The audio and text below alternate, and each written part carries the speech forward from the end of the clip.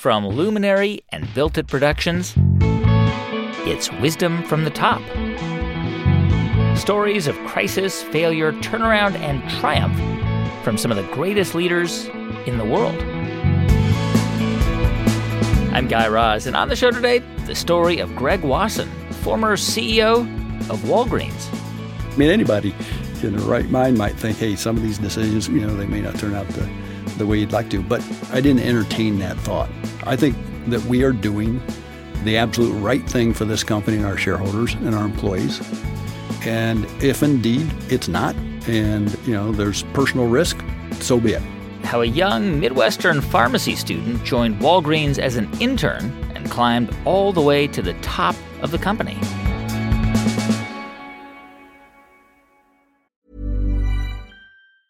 Ever catch yourself eating the same flavorless dinner 3 days in a row? Dreaming of something better? Well, HelloFresh is your guilt-free dream come true, baby. It's me, Keke Palmer. Let's wake up those taste buds with hot, juicy pecan-crusted chicken or garlic butter shrimp scampi. Hello Fresh. Stop dreaming of all the delicious possibilities and dig in at HelloFresh.com. Let's get this dinner party started. Hiring for your small business? If you're not looking for professionals on LinkedIn, you're looking in the wrong place. That's like looking for your car keys in a fish tank. LinkedIn helps you hire professionals you can't find anywhere else, even those who aren't actively searching for a new job but might be open to the perfect role. In a given month, over 70% of LinkedIn users don't even visit other leading job sites. So start looking in the right place. With LinkedIn, you can hire professionals like a professional. Post your free job on linkedin.com/achieve today. Generative AI is not a one-size-fits-all. If you're powering a customer chat experience, you need instant speed at low cost.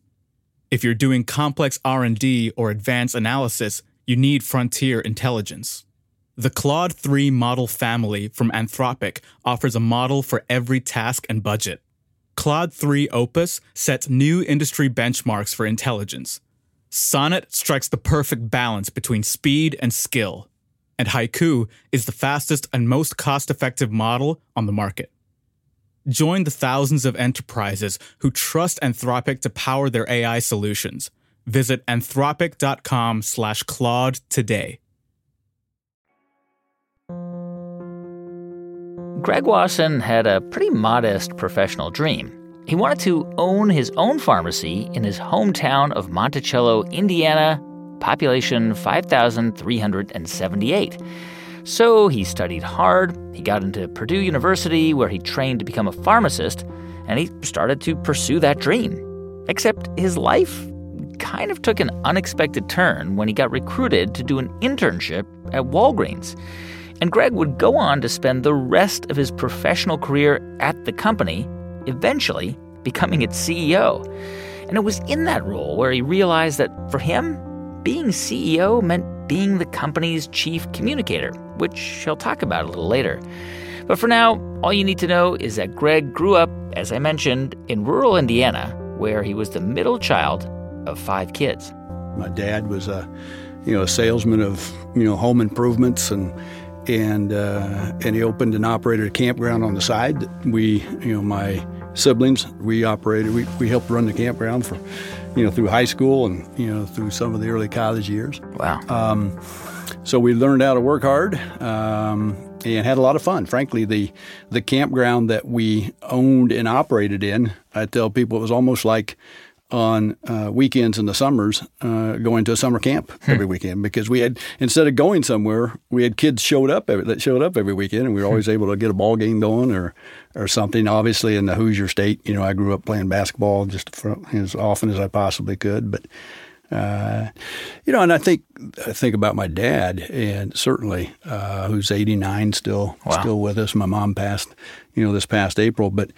He was probably one of my earliest business mentors. I can still recall him saying, "Hey, Greg, with the campground, what we need to do is find something people desire, price it fairly, and service the heck out of them." And business may not be that simple, but certainly those are 3 key, important points. Yeah.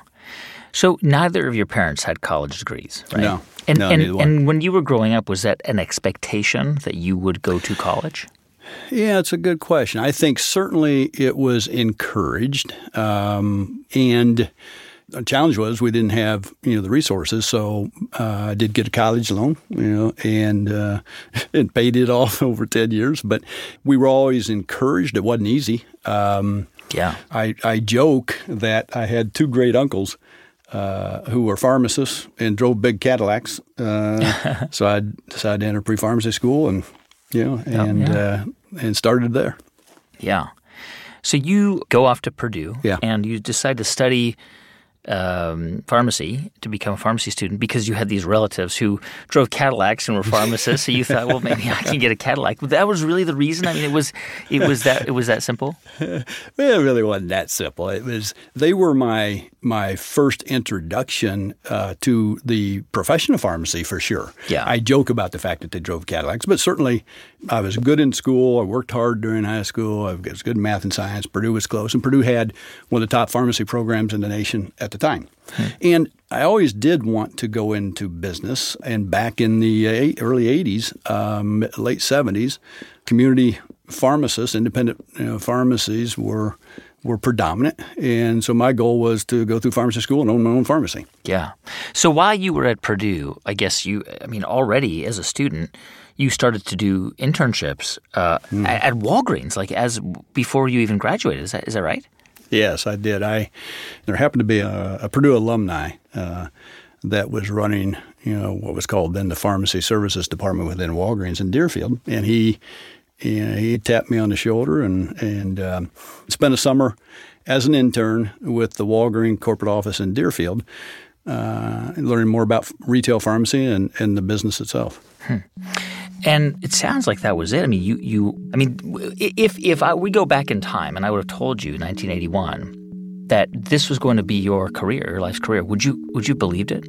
No, not at all. The advice I actually got from my mentor, a guy named Bill Hatfield, that summer was, Greg, hey, we understand you want to own and operate your own drugstore. Go move to Houston, Texas when you graduate. At the time, Walgreens had, I think, 25, 30 stores in Houston. It just made an acquisition of another 25 or so, and they're going to need manpower. They're going to need management. You could get ahead quickly and learn how to manage and run a drugstore on our dime. And then you can either, after a few years, go, try to run your own, or you stay with us. And 35 years later, But that was the idea. The idea was, look, I want to actually want to be an entrepreneur / pharmacist. I want to have my own store. It'll be in an independent store. And this was your idea. I'll go to Walgreens, I'll learn the business, but then I'll go off and start my own little store. Absolutely. And my wife and I got married, moved to Houston, Texas, and we started working. My wife's a pharmacist as well. I met her in pharmacy school. And about 3 months later, I was managing my own drugstore. I tell people I didn't even know what all we carried yet at the time, let alone how to manage a store. Yeah. And good things just continued to happen. So I moved at the right time. It was a bold move for my wife and I to leave home and move, 1,500, 2,000 miles away. I ran one store and must have done okay, and was presented a second store and a third store and a fourth store. And so back to your original question, did I know in 1981 that I wanted to be the CEO of the Walgreens company? No. I wanted to run a drugstore and be an entrepreneur. And at the time, back then, the local pharmacist was somewhat like the mayor of town. Of course. Everybody knew you. You knew everybody. Sure. So no, I had no. I don't think I really knew what it meant to be a corporate executive at the time. Yeah. I mean, because you were not. I mean, you go to business school. You weren't even on that track. It sounds like you really were committed to actually being a pharmacist. It sounds like you really never got a chance to be a pharmacist. Well, yeah, exactly. So with Walgreens, I went straight into store management, and actually, back then you would practice, you would work a shift or two in the pharmacy, but most of the time I was out managing the store. And so I really never spent full time as a pharmacist, but it definitely gave me, I think, an advantage of understanding the profession as I did climb the corporate ladder.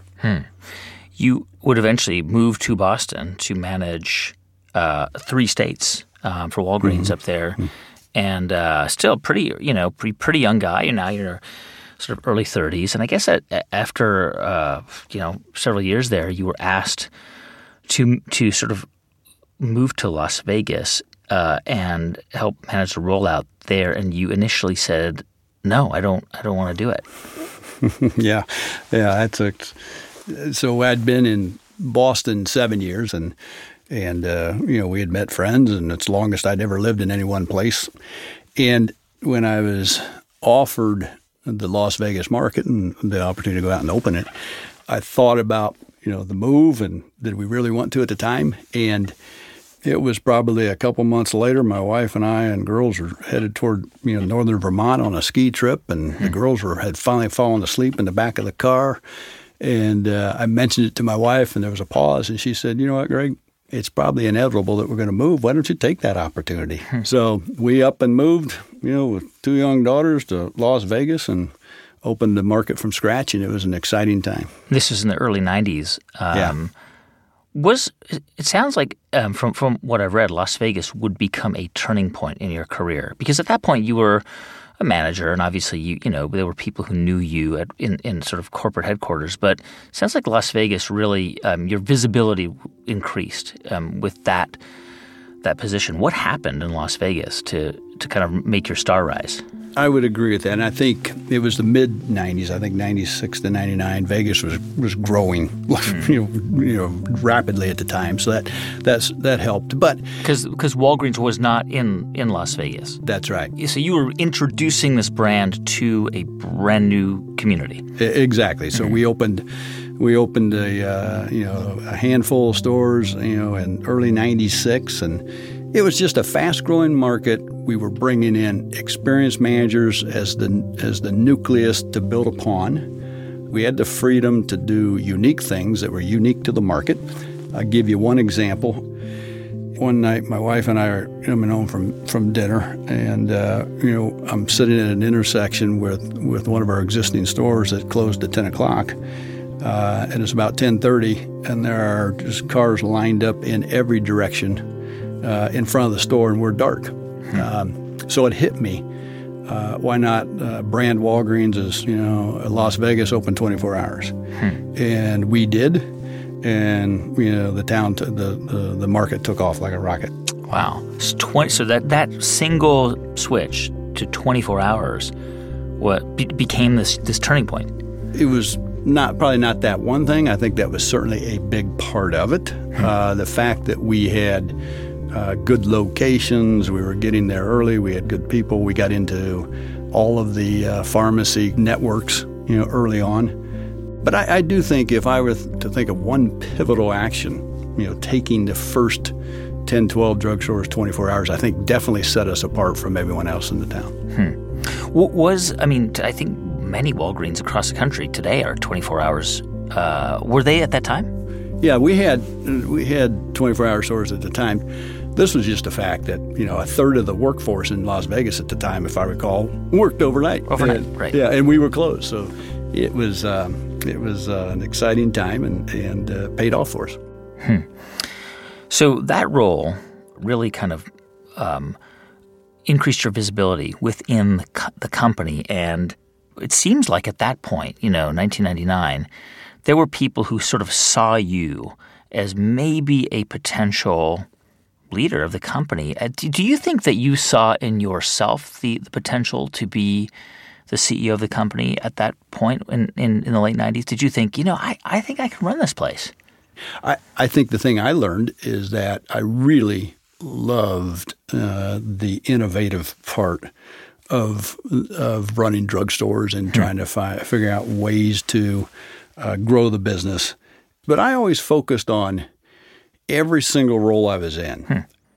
Every role I was in, I just tried to be the best that I could possibly be, enjoy what I was doing, and frankly, good things just continued to happen for me. Yeah. Now, had I not been given that Vegas market opportunity, and maybe if I'd have gone to another market or stayed in Boston, maybe I would not have gotten, the visibility or been noticed But I was focused on, one of my friends was opening up a market in the Northwest, and someone was opening up the Dallas market, and we were too busy competing with each other to try to open the best new market, that we could possibly open. I'm curious because within 10 years of your success in Las Vegas, you were named the CEO, of course. But, I think about where you grew up, right? This small town. And it's a little bit of a stereotype, but there's sort of a Midwestern modesty, right? Mm-hmm, and I wonder, becoming a corporate CEO, I mean, there's this idea that you got to have sharp elbows and you got to play office politics and you got to fight and claw for that position. It's a greasy pole. But you don't strike me as the kind of person who had a whole lot of interest in that kind of fight. Yeah. And did I desire, for the next opportunity that would be, after that? Yes, but I just didn't get caught up in it. And I think part of it was I, grew up with a modest childhood, and frankly, by the time I'd become a regional vice president, I had succeeded. Yeah, right, beyond anyone's. Yeah, beyond what I thought possible. Yeah. All right. So 2009, you are named CEO of Walgreens. Your predecessor had resigned after just 2 years on the job. Mm-hmm. It was a tough moment at Walgreens because the company had tried to bid on Long's drugs. It lost that bid to CVS, a huge rival, right? So it's 500 stores, drugstores that CVS picked up on the West Coast. I remember that. I remember all those Long's drugs turning into CVS. I mean, in some ways, a really bad time to take over, but I guess in some ways a good time because there really was nowhere else except to go up, right? Well, yeah, I think I think it was both a fortunate and unfortunate time. I guess to your point, we would come off of that failed transaction, I guess I would call it, and then coming out of the Great Recession, right? So one of the first things we did as an executive team is step back and try to understand what does the future look like. We had a very successful strategy for nearly 2 decades of finding the best corners in America, signing good, fair, long-term leases, and opening stores and running them with excellence.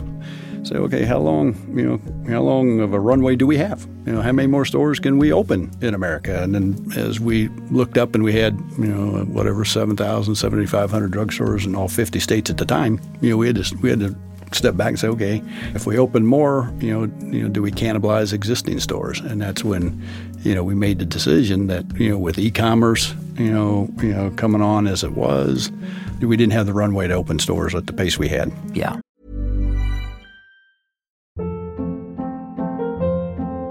Hold up. What was that? Boring. No flavor. That was as bad as those leftovers you ate all week. Keke Palmer here. And it's time to say hello to something fresh and guilt-free. Hello Fresh. Jazz up dinner with pecan-crusted chicken or garlic butter shrimp scampi. Now that's music to my mouth. Hello Fresh. Let's get this dinner party started. Discover all the delicious possibilities at HelloFresh.com.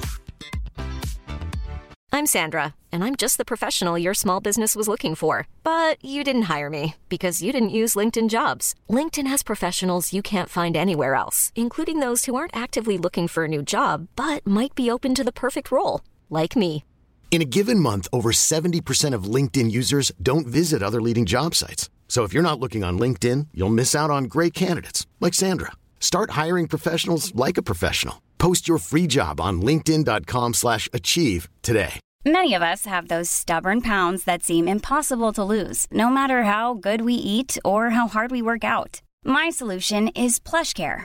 PlushCare is a leading telehealth provider with doctors who are there for you day and night to partner with you in your weight loss journey. They can prescribe FDA-approved weight loss medications like Wegovy and Zepbound for those who qualify. Plus, they accept most insurance plans. To get started, visit plushcare.com/weightloss. That's plushcare.com/weightloss. Generative AI is not a one-size-fits-all. If you're powering a customer chat experience, you need instant speed at low cost. If you're doing complex R&D or advanced analysis, you need frontier intelligence. The Claude 3 model family from Anthropic offers a model for every task and budget. Claude 3 Opus sets new industry benchmarks for intelligence. Sonnet strikes the perfect balance between speed and skill. And Haiku is the fastest and most cost-effective model on the market. Join the thousands of enterprises who trust Anthropic to power their AI solutions. Visit anthropic.com/Claude today. You're taking over a company that obviously had pretty good fundamentals, but you have the keys to the kingdom, right? You can do all kinds of things. And for the average consumer, CVS, Walgreens, there's not a whole lot that can be differentiated.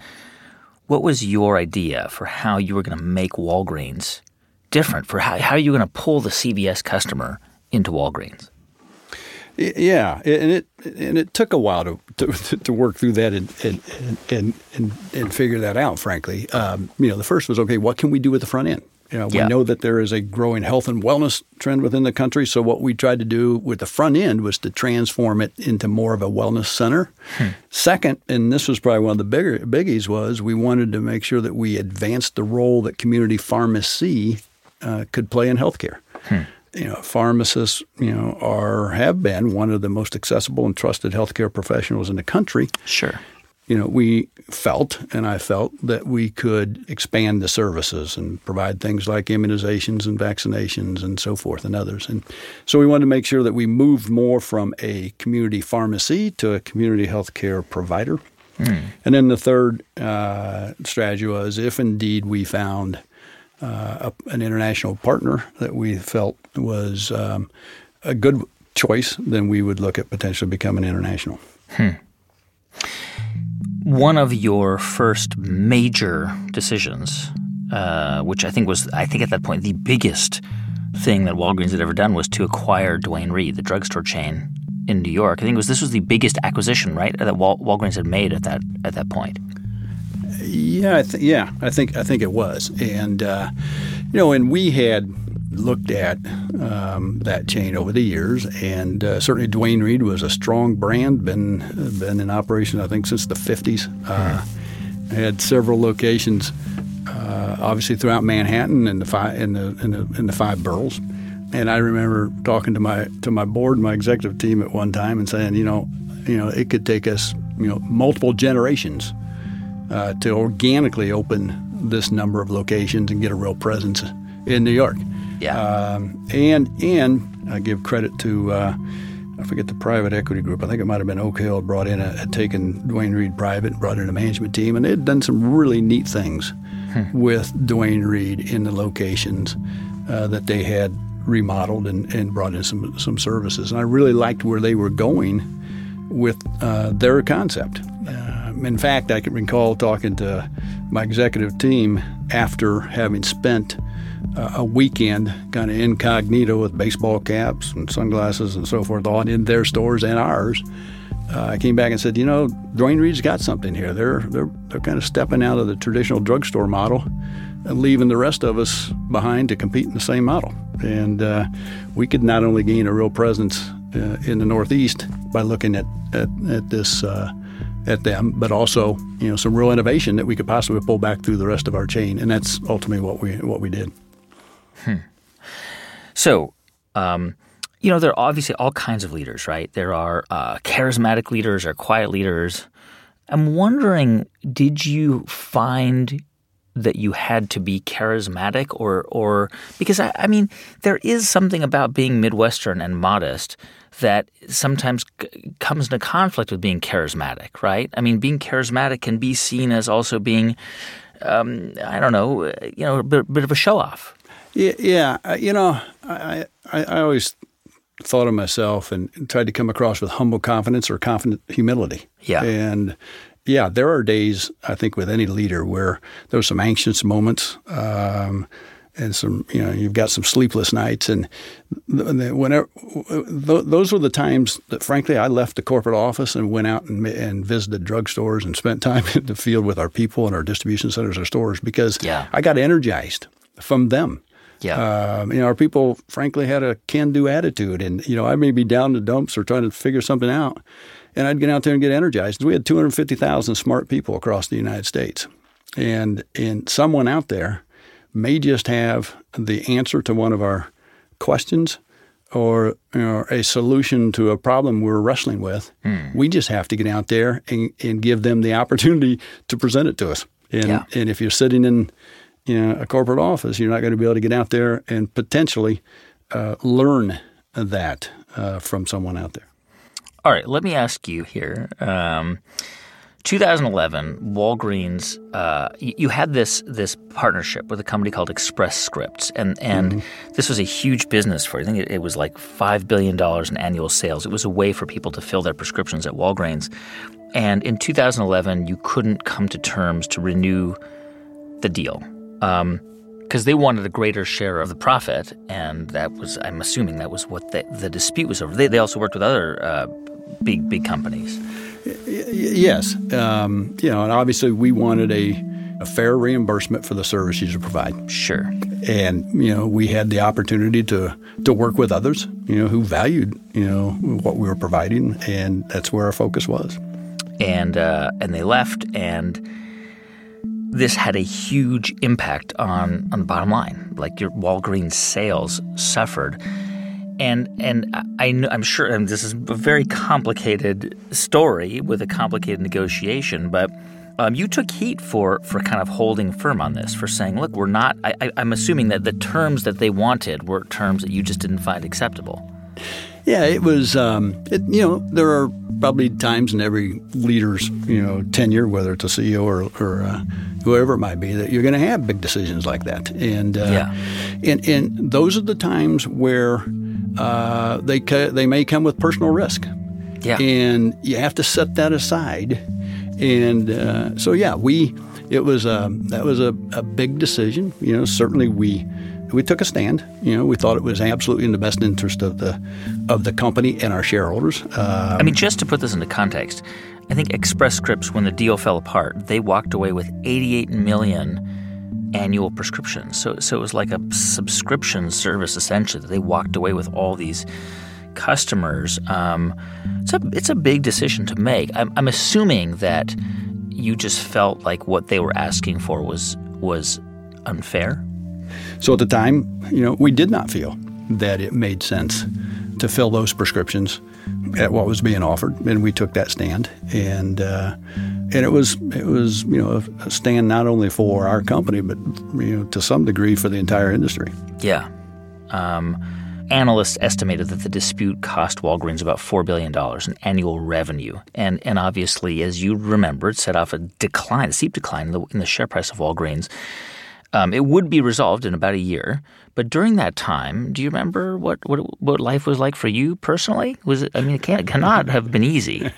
No, again, any big decision like that, they aren't easy. But then you have to really step up and be a leader, and make sure that you're communicating the why as much as the how or the what. And so I spent an enormous amount of time communicating with all stakeholders as to the why and what we're doing, to offset it, to keep people, confident and engaged. And so I always have felt over the course of my career that, people want to understand the why behind something as much as the what or the how. And they may not always agree with what you're doing, but at least if they understand the why, then they'll have a little bit more tendency to give you a little more support and a little more slack. Sure. Slack. And were you ever worried, Greg, that you would be, but the board would fire you? I can honestly say never. And now, does that mean I didn't think that there could be repercussions? No. Anybody, in the right mind might think, hey, some of these decisions when you have to make a big stand, they may not turn out the way you'd like to. But I guess what I really would say is I didn't entertain that thought. I just didn't. I never have. And never did. It goes back to my upbringing, I think. The fact that, look, I think that we are doing the absolute right thing for this company and our shareholders and our employees. And, if indeed it's not, and, there's personal risk, that so be it. I can go back to farming and help and find a campground in Indiana to run if I have to. Yeah, that's true. You could run a campground in Indiana. You could always have said that. All right, so you get through this, and you eventually in 2012, Walgreens and Express Scripts do come to an agreement to bring the two businesses back together. But probably the most momentous. I mean, you had three huge sort of momentous and very public experiences. Duane Reade, the acquisition, and then this thing with Express Scripts. And the third, probably the most important, the biggest, was the decision to enter into a strategic partnership with Alliance Boots, which was an overseas pharmacy. Many people have been to Boots, the chemist in the UK and in Ireland. 2012, Walgreens decides to buy a 45% stake in Alliance Boots. Tell me a little bit about that idea and why that made sense at the time. Well, yeah, and I'll go all the way back to when I first became CEO in 2009. I think it might have been late 2009, early 2010. Suggestion from one of my executive leaders was, there's a lot of innovation that's going on around the world with other retailers. It's not all happening within Walgreens. And, why don't we put a small team together and let's go around the world and let's look at what's going on with some of the more innovative retailers out there. And, Japan, and I think they ended up going into Bangkok and just all over, just looking at, just creative, innovative retailers. And we ended up in the UK in the last 2 or 3 days and spent time with Boots. And we kept coming back to, this is a great, drugstore founded in 1863 by Jesse Boot, and would be a good fit with a lot of opportunity for the two. And this was essentially a gigantic international merger, like a very large and complex deal, like 13 or 14,000 stores in 27 countries, I guess. But it was also a very public merger, right? Because Walgreens is obviously well known to U.S. consumers. And so, there were, as you know, lots of stories in the news about Walgreens like moving their headquarters overseas to avoid taxes, which you resisted. But then toward the end of the merger in 2014, there were news accounts that powerful investors would not approve the deal until you stepped down as CEO, which you eventually did. I mean, presumably you felt pressure to do so. I mean, were you essentially forced out? I felt that at the time, we had the opportunity to bring together the two companies and create the largest platform in the country. Yeah. When we did that in December of 14, completed step 2, that's when I figured, to use one of my old executives' lines, my work was done. And, I decided that, that was a good opportunity for me to retire. Mm-hmm. Certainly there were those who, had opinions of the second step and the timing of the second step and how it should be done and so forth. But, my decision was based on we brought the platform together, and it was the right time. I don't know, did you feel, you've been there your whole career. You started there as a college student. One day you're the CEO and you're employed by Walgreens, and the next day you're not. That was your entire professional identity for 30 years, right? Was it hard to leave? I never started out, with the desire to become the CEO of a large public company. Yeah. I was Greg, who happened to become the CEO. And so it never became – I never let it become my true identity.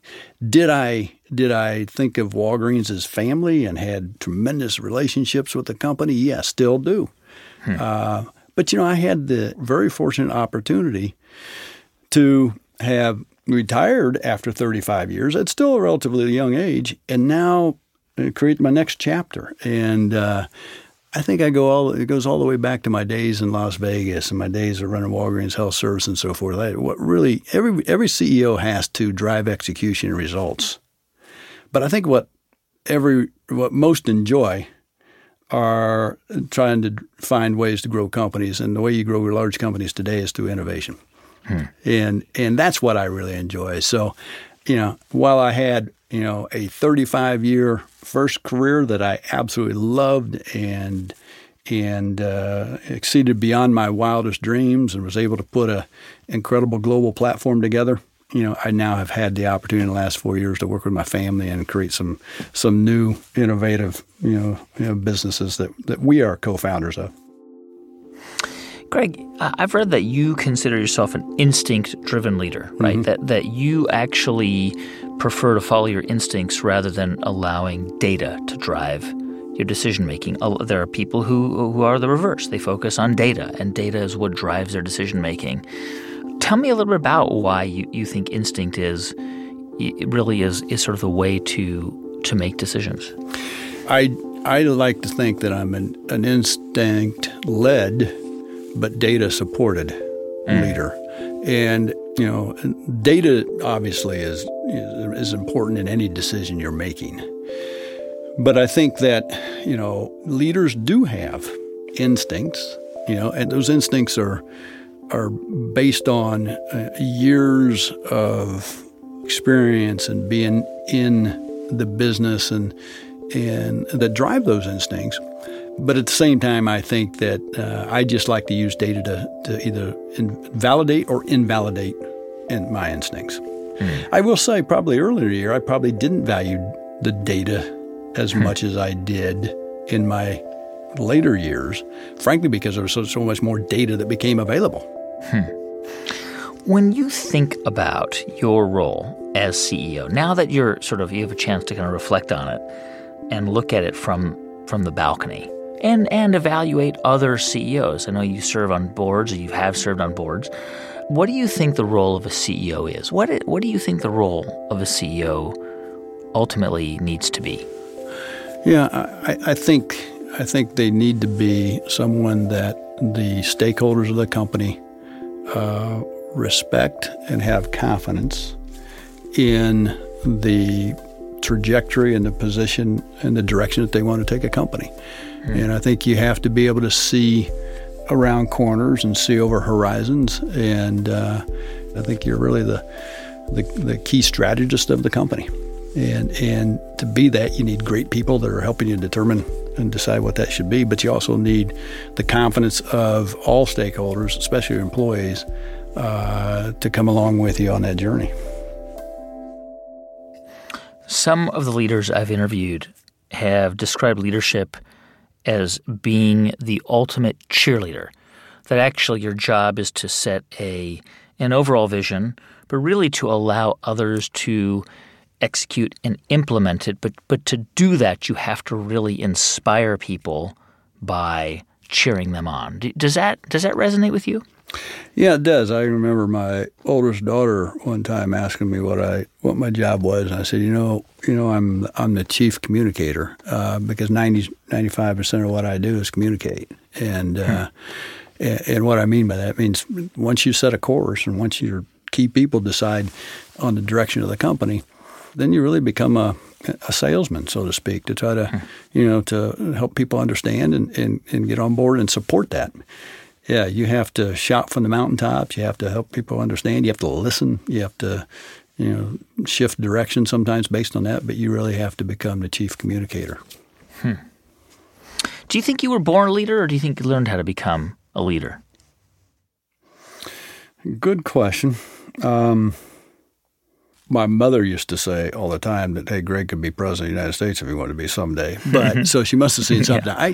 I will say this. I think I worked hard at everything I did, even as a kid. And whether it was working hard with my dad in the campground or the local farmer out in the fields, or even with my studies. And so, I'd come home every night, and if I needed to spend a couple hours doing my homework, that was the first thing I did, and then I went out and played ball. So I think I probably earned a degree of respect, as a kid. But I wouldn't say I was the type that was, carrying the torch and everybody was following, because of who I was. But if I look back, I think I earned respect because of my work ethic. Final question for you. Do you think that Walgreens benefited from the Washington Nationals winning the World Series? Because of the logo? Because of the logo, yeah. Yeah, that's an interesting question, guy. I wouldn't mind seeing the lift or not if because of that. But yeah, it might have. That's Greg Wasson, former CEO of Walgreens. Greg now serves on several boards, and he and his wife Kim founded Wasson Enterprise, a Chicago-based angel investment firm. Hey, thanks for listening to the show this week.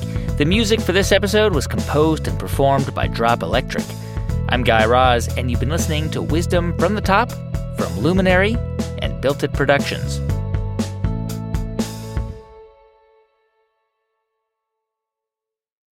Generative AI is not a one-size-fits-all. If you're powering a customer chat experience, you need instant speed at low cost.